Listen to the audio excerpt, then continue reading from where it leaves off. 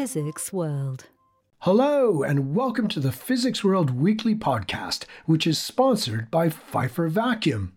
I'm Hamish Johnston, and in this episode, I'll be in conversation with an award-winning astrophysicist who uses X-rays to explore the universe. And we'll also meet a civil engineer who explains why new thermoactive roads could help prevent potholes. But first, a word from our sponsor.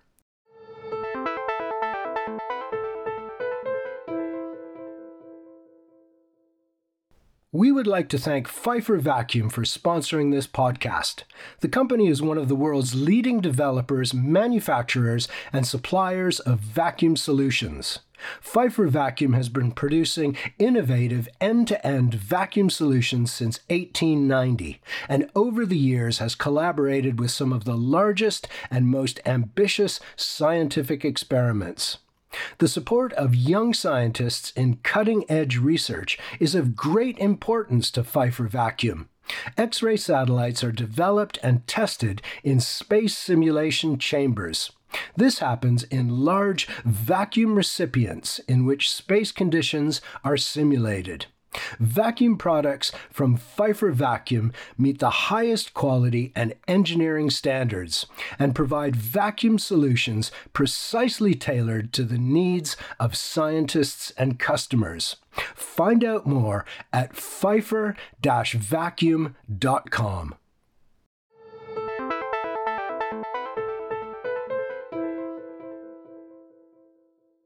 Our first guest this week is the astrophysicist Victoria Grinberg, who is a liaison scientist at the European Space Agency. As well as using X-rays to study the violent vicinities of black holes and neutron stars, she's a science communicator and also dabbles in scientific illustration.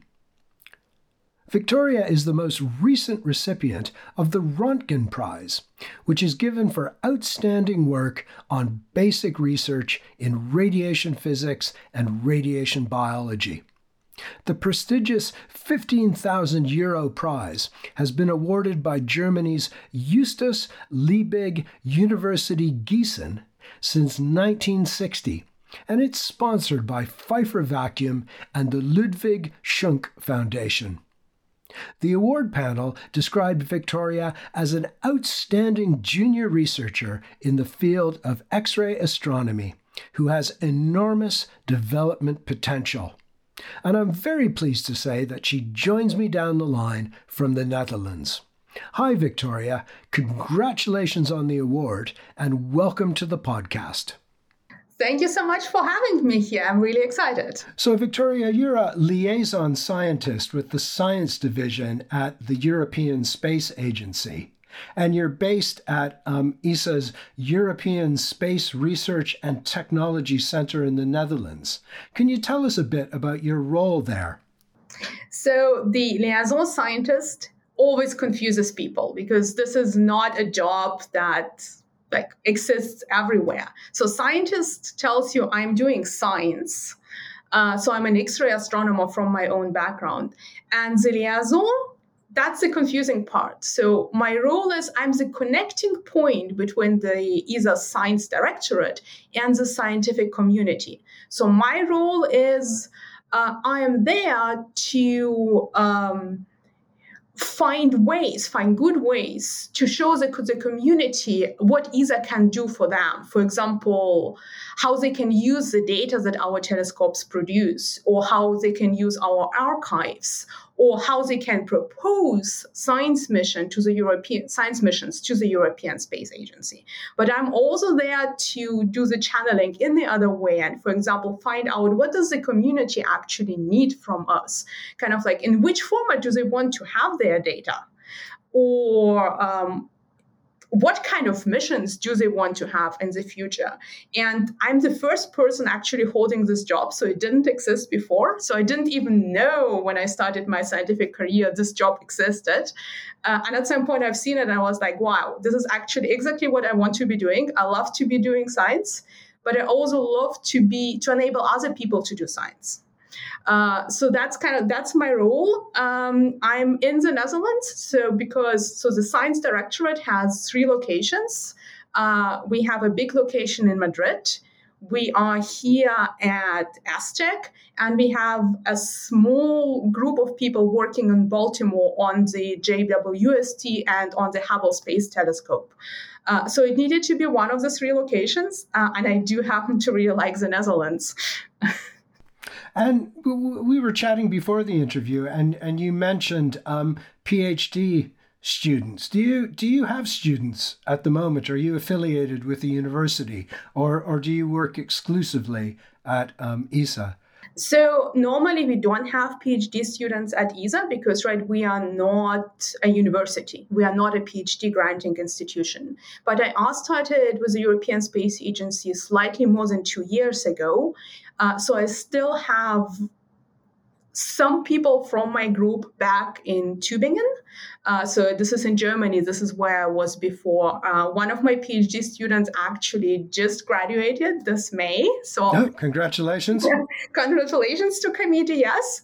And I do have one more student still in Tübingen, and otherwise I collaborate with people outside of the European Space Agency. So because we are not a university, we don't have PhD students on location. Okay, but you're still doing fundamental research, is that right? I do. Yes. This is very much part of my job, because to be connected to the community, to understand what they want, I need to be part of it, right? Okay. And you're also a spokesperson for the X-Wind collaboration. Can you tell us a bit about the aims of this collaboration and what you've achieved so far? Am I right in thinking that X stands for X-ray? You're correct.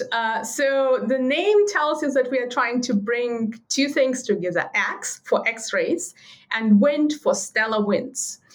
So what happened is X-ray astronomers often look at what we call X-ray binaries. This is a black hole or a neutron star that is in a close binary system with a normal star, and material from the normal star is being accreted onto the black hole or neutron star, and black hole or neutron star produces X-rays.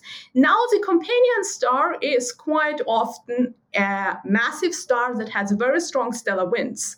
And X-ray astronomers look at these winds and go like, oh my God, it's so complicated. All this like additional absorption, additional stuff in the system.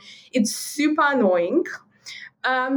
At the same time, it's a really cool way to learn more about the stars if you are interested in stellar physics, in the actual stellar wind. So the idea that my colleagues came up with, so the idea existed, well, quite a bit before I started actually doing science, was to bring together X-ray astronomers and people working on stellar winds.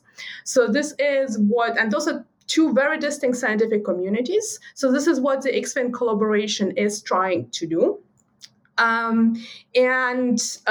What we are like a loose combination of people. So this is not like an official collaboration, big collaboration, I don't know, like LIGO or whatever. It's a group of people who work together, who are interested in breaking boundaries between different parts of astrophysics.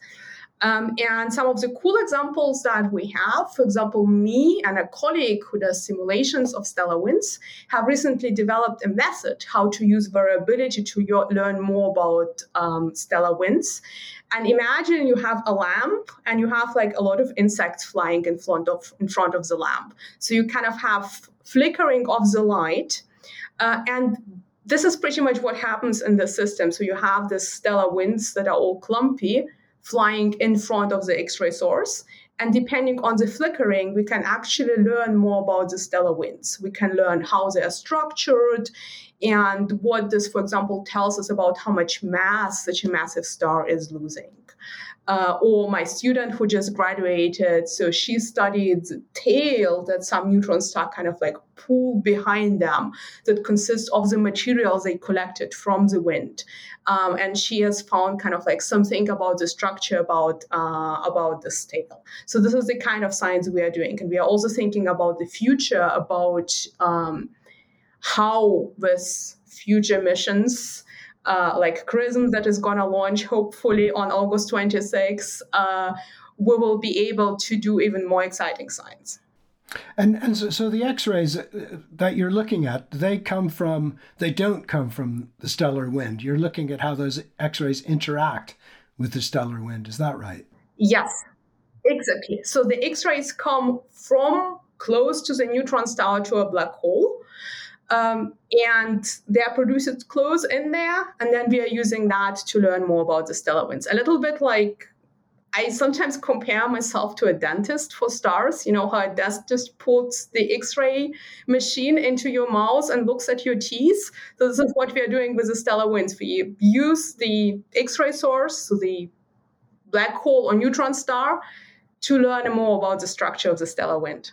I see. And were astronomers able to do observations on stellar winds in the past using other types of radiation, or was that very difficult to do? Yes, they were able to, but the problem is that all stars are very far away. So what you're seeing is the whole star and the whole of the wind. However, we do know from theories that some of the wind is supposed to be very structured. So it's kind of like tiny clumps. Imagine clouds in the sky, kind of like nice sheep-like clouds. And we cannot resolve this structure with other emission. We really need the X-ray source as a kind of backlight and the structure to pass in front of the X-ray source in order to really study the structure. I see. And Victoria, you're also involved in an organization. Indeed, you're a co-founder of an organization called Astronomers for Planet Earth. Can you talk a bit about that organization? Why did you get involved in it? I'm glad to. First of all, Astronomers for Planet Earth. So what we try to do, we try to bring awareness of sustainability both into astronomy and to use astronomy to communicate about the climate crisis that is ongoing in the whole world. And I was always somebody who was interested in the environment. And then there was a conference in Lyon, in France, in 2019, and that was in the middle of a heat wave. It was terribly hot, more than 40 degrees Celsius. We were in rooms that were not air conditioned. Everybody was really suffering, and we were all complaining. But we also started at some point asking ourselves, aren't we maybe also part of a problem? Because we all came together from all over the world with all our travel emission. And what happened from these conversations is that we thought, well, we should get organized because an individual person, well, they may have some thoughts, but they do have trouble really starting some kind of action. So we collected a group of people who was interested in getting organized. And then we realized that some folks in the US have already started something similar. So we brought the American and the European parts together. And this is how Astronomers for Planet Earth really happened. So we are a grassroots organization. So it's not like this one person standing in front. It's more a collection of astronomers on different stages of their careers. It also includes amateur astronomers, or for example, teachers or journalists. So everybody who is connected to astronomy professionally.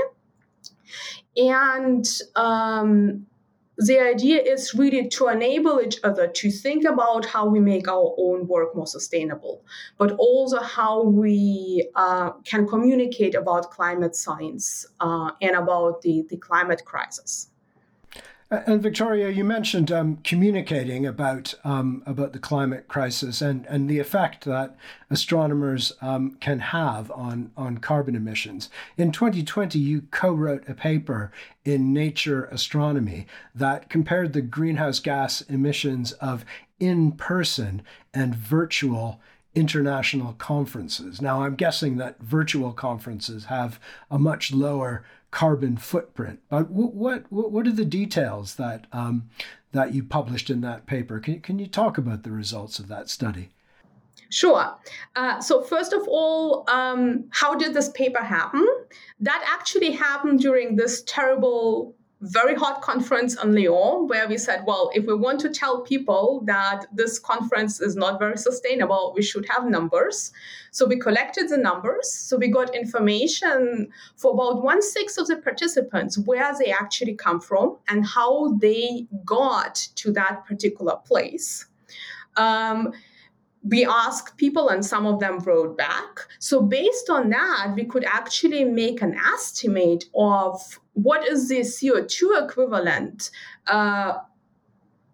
of this conference, of the impact of this conference.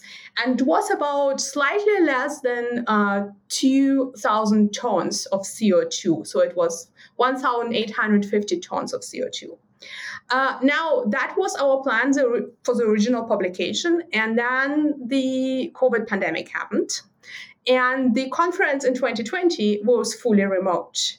So for that conference, we could also make an estimate of what was actually the impact, the CO2 impact of that conference. So we looked at things like network-related emission, right? So every laptop that's connected to the internet is going to cause some emission. We looked at the laptop actually related emission, right? So my laptop is plugged in. We also looked at the emission related to the Zoom servers because we were using Zoom for that conference. And bringing this all together, it's about 580 kilograms, right?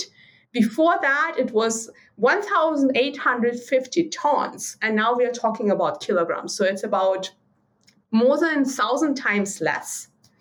So it's kind of like not very surprising, but it's good to have hard numbers. But it was also interesting to actually look into where the people did come from and what did cause the additional emission. Because for people who come from Europe, you can say, well, but you could take the train. And this is kind of like true. And like some people actually from the same location took the train and some took a flight. So you could say, well, please take the train. But there were people that came from different locations, say from Tel Aviv or from Abu Dhabi or from South Africa or from Australia. They obviously cannot take a train. But also the emission from this long distance flight actually contributed a really big amount to the total emission. So we can't just say, well, everybody who can take the train, it's better than if everybody flies, but we are still not bringing the emission down to a tenth or so. We maybe can halve the emission. And for me, that was personally a really big eye-opener. In the paper, you and your co-authors suggest that emissions associated with international conferences could be reduced by replacing an international event with several regional events, all held at the same time. Do you see this as a better solution than to simply hold a conference completely online? Do you think that it's important for people to still gather in one place or in several places rather than be sitting at home or in their offices participating in a conference? Well, I'm not sure. I think it's a better solution. It really depends on what people want from a given conference. So there are some conferences where everybody is like really focused on the talks and the science. So this is about like hardcore science. All that we want to do is tell each other about the work we've done in the last 2 years. This is something that can happen remotely. But especially for the younger folks in the community, I'm talking about PhD candidates or about younger postdocs who don't yet have a network, who are maybe the only person or one of the only two people at their institute working on a given topic. It's also important to be able to communicate. And I would love to be able to say that this works well on Zoom or on some other teleconference software, but we are still struggling with that. And I think for those people, it's really important to also meet in person to be able, especially for the young people, but even also for like mid-career folks like me, to have a conversation over coffee and tell them, oh, I really have this problem. And I'm like, my paper is taking so long, to be able to commiserate with their colleagues. So I do think it's a good way to balance out some of the things. It's not a perfect way. And it's not always a better way, but I think we need to combine different types of conferences. So there are some conferences which also may not work remotely at all. For example, conferences that consist only of discussions. Well, maybe we can do that in the virtual reality at some point. So this is what some colleagues are trying. But it's a way to experiment and a way to try, but also, to be very honest, I haven't tried one of those conferences myself yet. I would really love to. But astronomers have so far been hesitant to organize something like that. The idea partly came from more solid state physics, and there people tried, and there they have been pretty happy about the outcomes. So I really think we as astronomers should try. So what's the current situation with major astronomy conferences? For example, like the AAS in the U.S. Are they mostly in person, or are they mostly online, or what seems to be what do astronomers favor at the moment? So right now, a lot of the conferences did return to what they've been like pre-pandemic. So it's mostly in person. They are hybrid components to them, and we are still struggling, I think, as a whole community to really find a good way to do that. And part of the problem is that hybrid is not cheap. Right, so you need cameras, you need possibly professional technicians or professional camera people. A lot of the conference centers may not have the right hardware. So the big conferences tend to be, again, in person. So I'm not too happy about that, being somebody interested in sustainability, but also being someone who is interested in including more people into our communities, right? There are visa trouble, for example, for a lot of folks. For the smaller conferences, I think this is where people are doing more experimentation. I mentioned shortly before that there are actually conferences and also summer schools taking place in virtual reality. So people are kind of like tiny avatars running around in some cool space. I haven't participated in one of those, but people seem very excited about them. So possibly this is one thing to explore in the future, one thing to experiment with. And Victoria, you're also keen on doing outreach, sort of bringing astronomy to the wider public. Can you talk a bit about some of those outreach activities that you take part in? So I've done quite a bit over the years. To be honest, my favorite are still talks. Public talks in observatories or things like Astronomy on Tap or Pint of Science or things like that, because I find it really amazing to interact with the audience, to see people who are excited about astronomy, who ask questions about astronomy, to have kind of like see people eyes lighting up when you show them amazing pictures of the sky and actually explain them, well, those are X-ray photons that came from a black hole 6,000 light years away. So this is something I'm doing. I'm also trying to reach out to younger audiences. So for example, last weekend, I've been to summer school for high school students in Germany. So me and a friend of mine talked about our research, introduced also what it is like to be a scientist. because a lot of scientists that people encounter on TV are, well, quite a little bit older than me and my friend are. So it's nice for them to kind of like see a real scientist who stays there with them for lunch or for dinner, and with whom they can actually ask questions about what it is like to work at a university. So those are the kind of things that I'm doing. And sometimes I'm also lucky and get a chance, for example, to write an article for high school teachers about astronomy. And if they read the article, they can pass the information on, the ideas on to their students. And when you're talking to the audience, members of the public, what aspects of astronomy are they interested in? I mean, I would assume that people are interested in things like black holes and the Big Bang and maybe the nature of dark matter. Or maybe I'm wrong. Maybe people have very specific interests.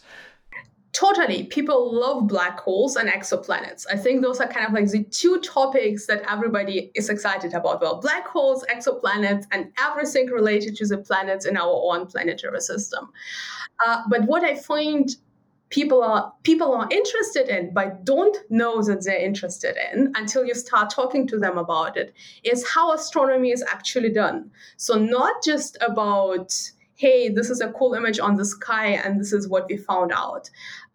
It helps to tell them, for example, that all our, or most of our big space telescopes are international projects where big groups of people work together. Same for a lot of ground-based observatories. People don't realize, it's actually 1,000 astronomers from all over the world working together, or for Euclid that ESA has just launched, right? So it's 2,000 astronomers from all over the world. And once you start talking to people about this like human side of astronomy, that also really, really touches them. But most of them don't know that they're interested in that before they go into a talk like that. They come for the black holes, but I do like to imagine that they stay for both the black holes, but also this human side of like, how is it that we actually make exciting science like that happen? And what about other aspects of the technology? I mean, are people interested in, for example, the use of artificial intelligence in astronomy, or the use of technologies that have been developed for astronomy in consumer goods? Is that something that you touch on? It's definitely something that folks are interested in. It's not something that I myself am talking about a lot because I'm actually an observational astronomer. I'm not a tech developer. But for example, I just mentioned that this last weekend, I've been talking to high school students with a friend of mine, and the friend is actually somebody who specializes in using machine learning and artificial intelligence in astronomy. And I was really surprised, also impressed by how deep the questions were from even the high school students about topics like that. So it's definitely a topic that is coming both within astronomy, right? We have this like giant amounts of data and we need to address them, but also from the general public, once they realize, you can actually do that and use, for example, AI or machine learning methods to actually get astronomy. But they are also sometimes really critical about that. So one of the high school students, for example, asked, well, but AI are black boxes. How do you trust them to actually that what they tell us about the universe is right? And we talked about the scientific method. We talked about how to test things, that you don't trust just like one algorithm, but you actually do more tests and you also look for, well, does it actually make sense what the machine returns to me? And another thing that you're really interested in, Victoria, is illustration, scientific illustration. And I think if listeners go to your website, I'll put the link in the notes for the podcast, that they can find a number of fantastic drawings, at least I think they're drawings, that you've done of a wide range of astronomy-related topics. How did you start doing these scientific illustrations? Well, thank you so much that you like them. I've been doing art as a kid. So I went to art school when I was like 10 or 12, like parents send their children to music lessons or to art lessons. And then, high school happened and studying physics happened, so I stopped doing that. But I always was somehow missing it. But also, I remembered I was really good at drawing as a kid. And then I tried to restart, and I was terrible at it. Oh, no. So it was very frustrating until I got an iPad. And I realized I can do art on an iPad. And because I've never done digital art as a kid, I did not have this memory, I need to be a lot better than I actually am. And then I thought about, what it is that I'm actually enjoying. And I really enjoy cartoons that in a funny, make fun of academia, or cartoons that like really people represent their own science in a way that actually helps them communicate exactly what they want. So this is what I try to do with my own art. And they are digital drawings, but I'm actually not using like a professional drawing program for them for a reason, because I try to use Procreate and things like that, and they have so many possibilities. I could spend weeks just finding the perfect brush to do what I want to do. So I chose a note-taking program that does not allow me to like run off and just get lost in the details, but that really forces me to sit down and to draw what I want. And my idea behind the drawing is really, often when I do outreach or even when I talk to my colleagues, there's something I want to express. I want to show a certain thing, and I can find almost the right image online. But to get it perfectly right, I need to draw it myself. And so this isn't just for fun then. You use it to communicate with your colleagues. Have you ever had an illustration published in a journal to do with your research? Not for the research purposes, but so for example, when I wrote my article for high school teachers, I wrote it actually with illustrations of my own, because I wanted, for example, to highlight different scales in an X-ray binary system. And that only really works if I have a drawing the way I want it. So my drawings are a little bit more cartoonish. So they don't quite fit into like a proper scientific journal. But I have a colleague, Alexander Mushtukov, who is, I think, now in Oxford, possibly in Cambridge. So he does very fine, detailed illustrations of neutron stars. And his illustrations are actually part of his paper. But they're beautiful, and they're a lot less cartoonish than mine. So different styles. And just one final question, Victoria. You as well as your sort of basic research into X-ray astronomy, it sounds like you've got a wide overview of both the astronomy community and also, how people view astronomy. What's your take on the future of astronomy?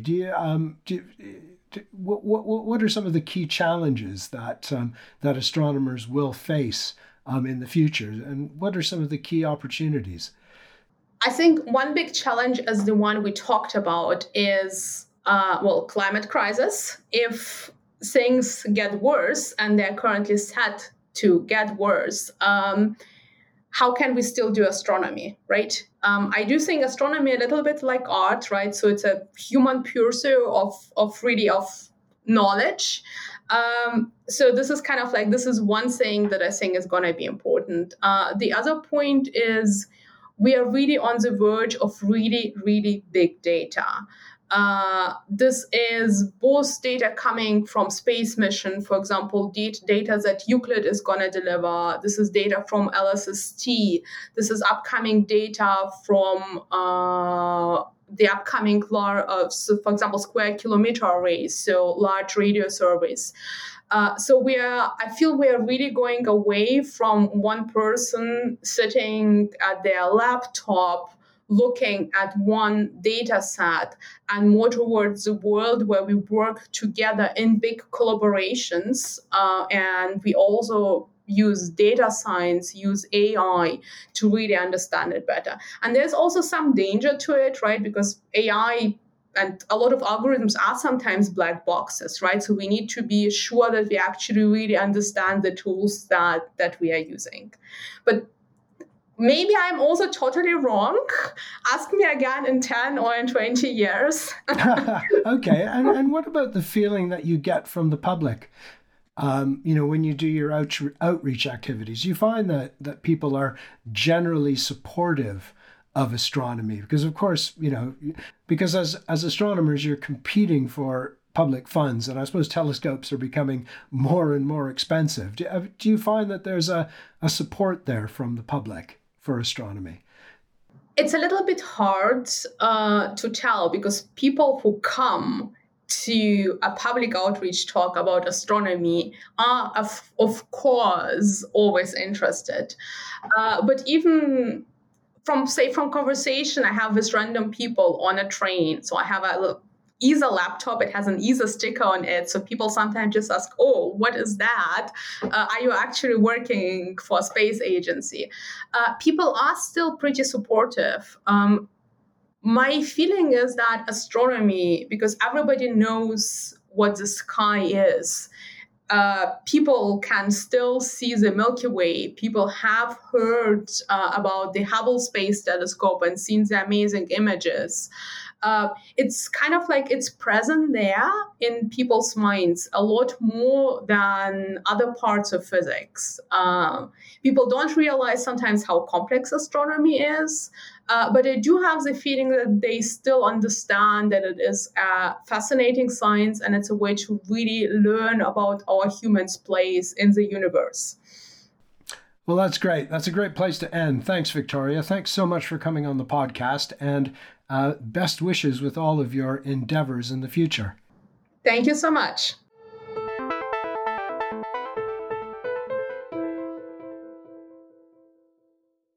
I'm not sure why, but last winter seemed particularly damaging to the roads here in Bristol, with potholes appearing in just about every street in the city. So wouldn't it be nice if someone could develop a clever technology that could prevent potholes from forming? Physics World's Margaret Harris investigates.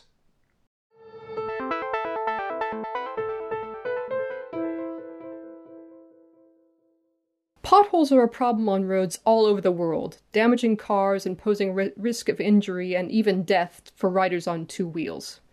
The usual way of fixing them is to spend millions on expensive and inconvenient roadworks, but my guest today thinks he might have an alternative. His name is Ben-Yi Chao, and he's a lecturer in the School of Sustainability, Civil and Environmental Engineering at the University of Surrey here in the UK. Hello, Ben-Yi. Welcome to the podcast. Hello, Margaret. Glad to be here. Thank you.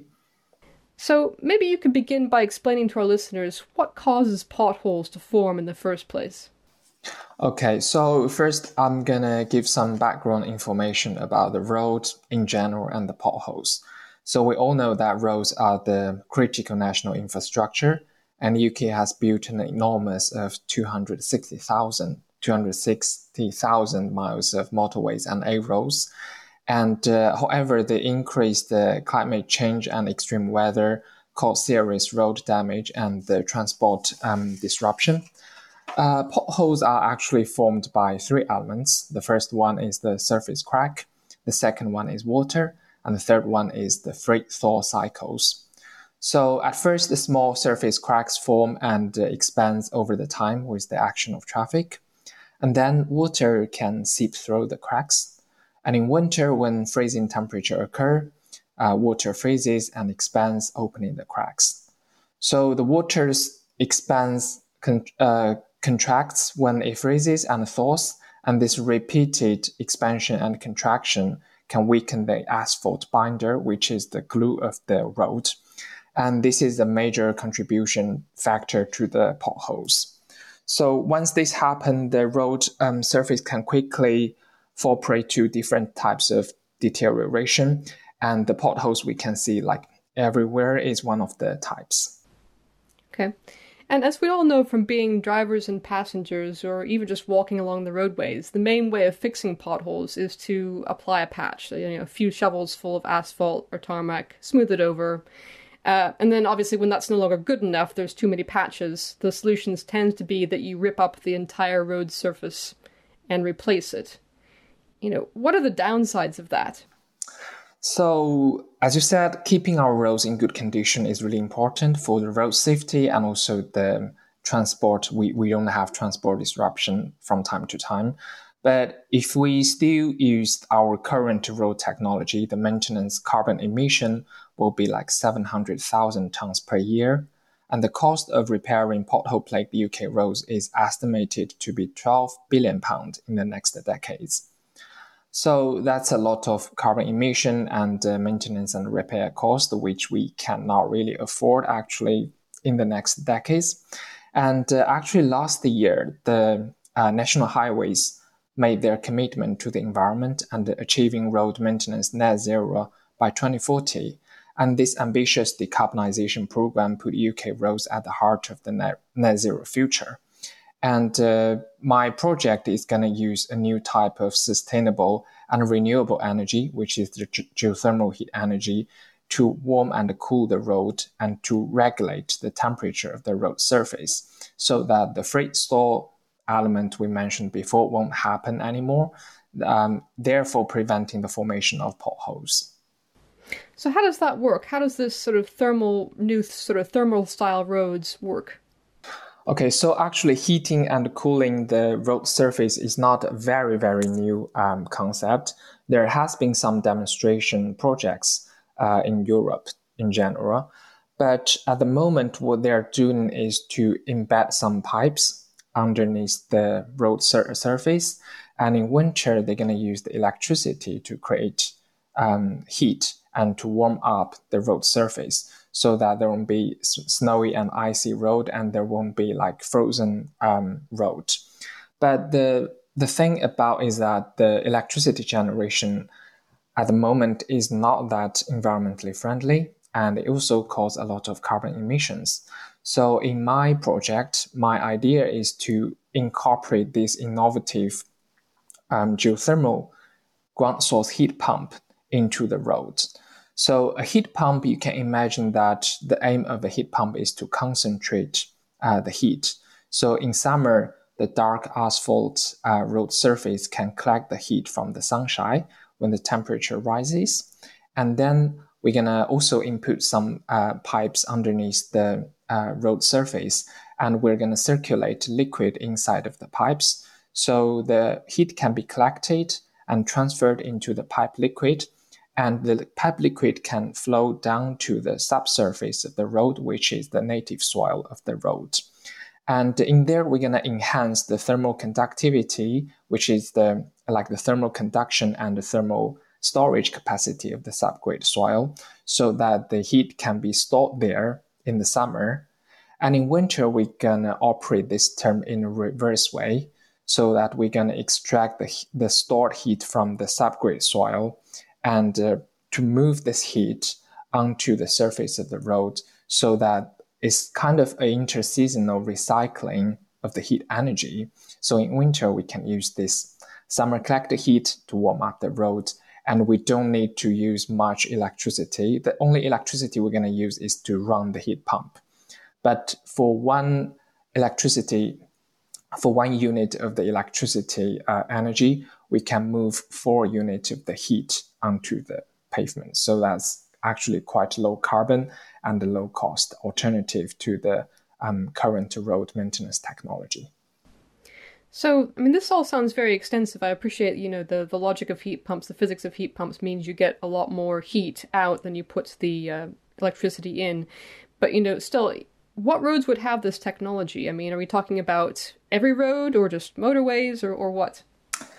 So basically, this technology can be easily incorporated into new constructed roads, because when you start to construct a road, the first thing you want to see is the foundation, the subsurface soil, and the embankment.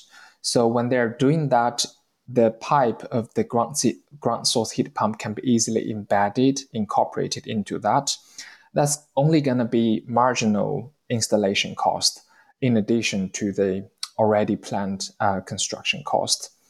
And in that way, for new roads, it's not a problem. The problem is the existing roads.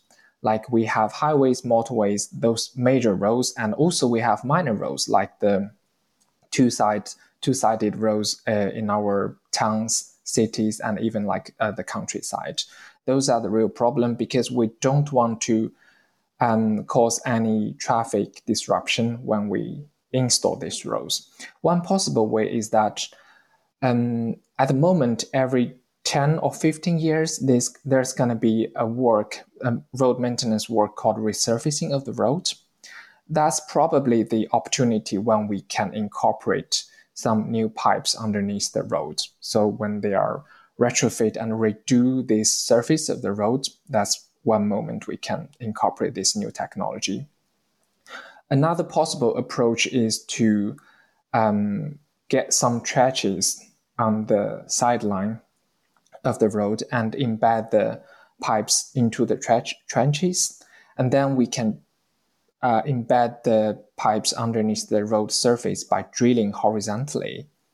So in that way, there won't be much traffic disruption, but those are only the plan and proposed alternative ways to incorporate this new technology.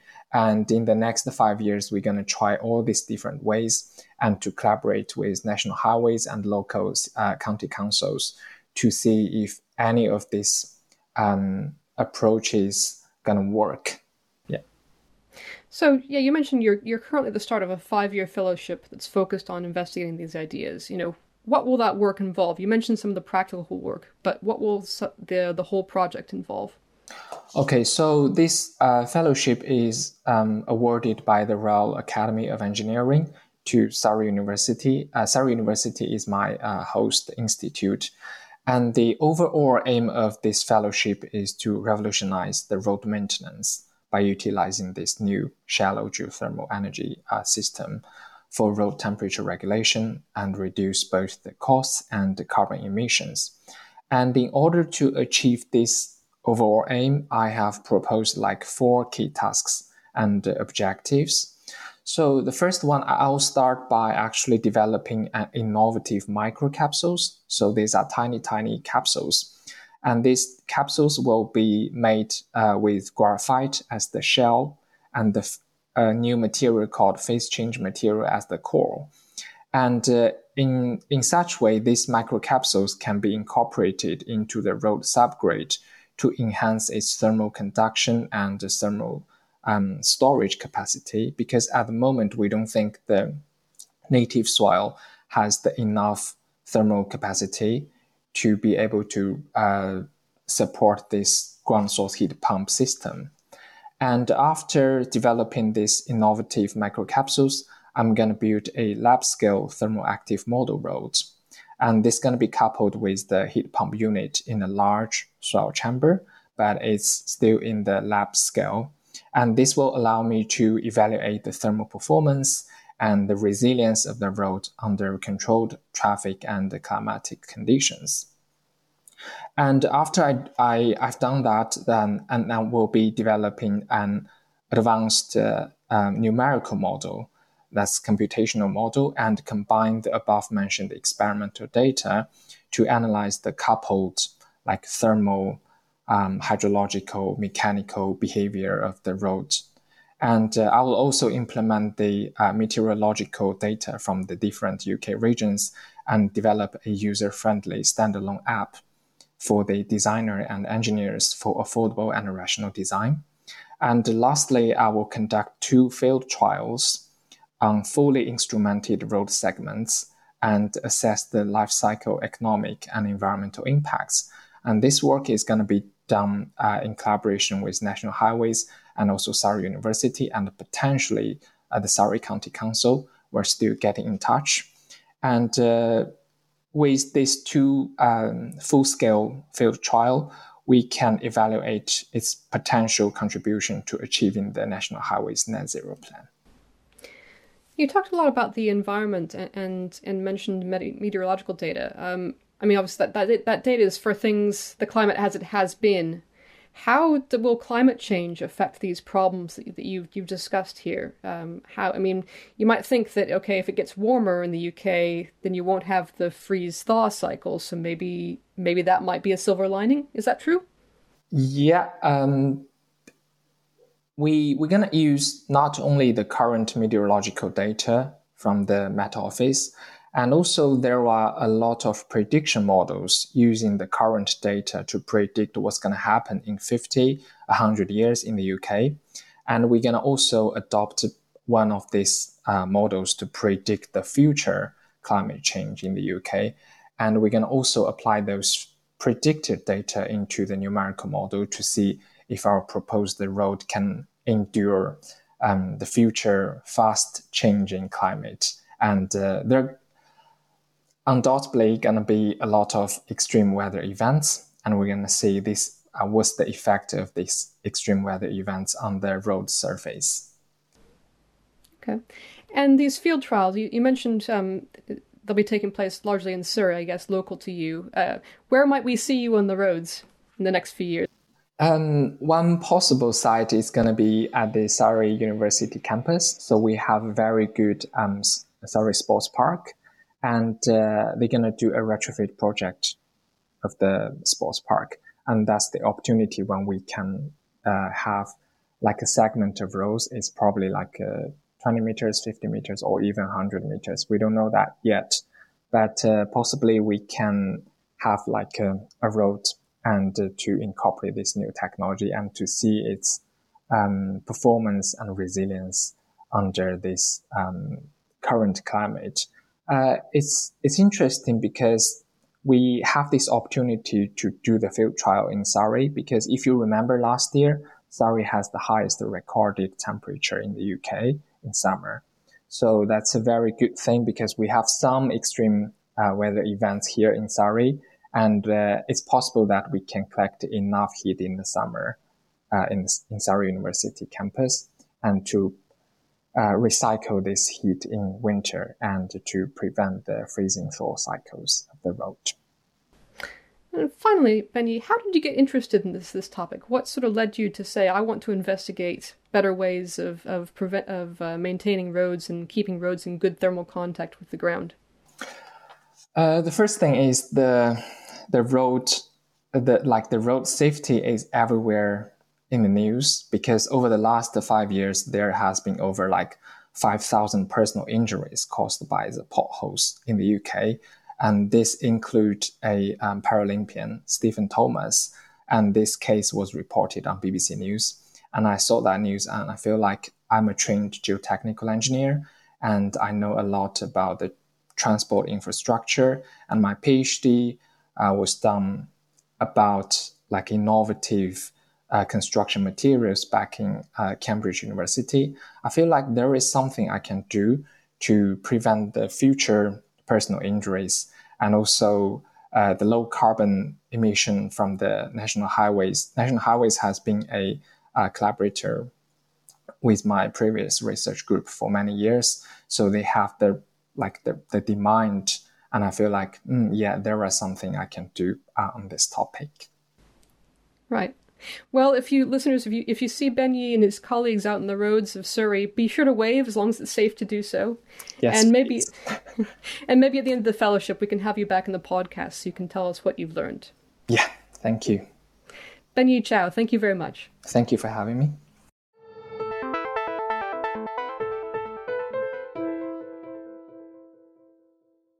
That was the civil engineer Benyi Chao in conversation with Margaret Harris. And before that, I was chatting with the astrophysicist Victoria Grinberg. Thanks to everyone for joining me on the podcast today. And a special thanks to our producer Fred Isles and our sponsor Pfeiffer Vacuum. We'll be back again next week, but in the meantime, do listen to the latest episode of the Physics World Stories podcast, which investigates alternative ways of generating green energy. Host Andrew Glester is in conversation with Nicole Kaplan of the European Space Agency. She's investigating the feasibility of sending a fleet of solar cells into space and then beaming the energy they generate back to Earth using microwaves. Also on hand is Danny Coles of England's University of Plymouth, who explains how we can extract energy from the tides. And also in the program is Douglas Gillespie at St. Andrews University in Scotland, who assesses the risks to large marine mammals from such infrastructure. That episode is called Green and Novel, The Future of Energy Generation, and it can be found on the Physics World website or at your favorite podcast provider, where you'll find all episodes of the Physics World Stories podcast.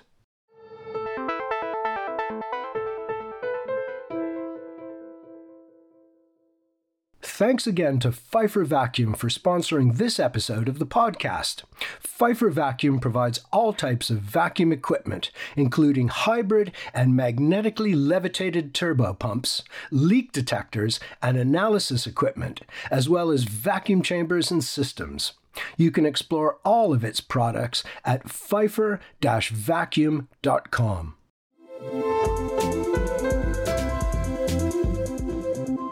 Physics World.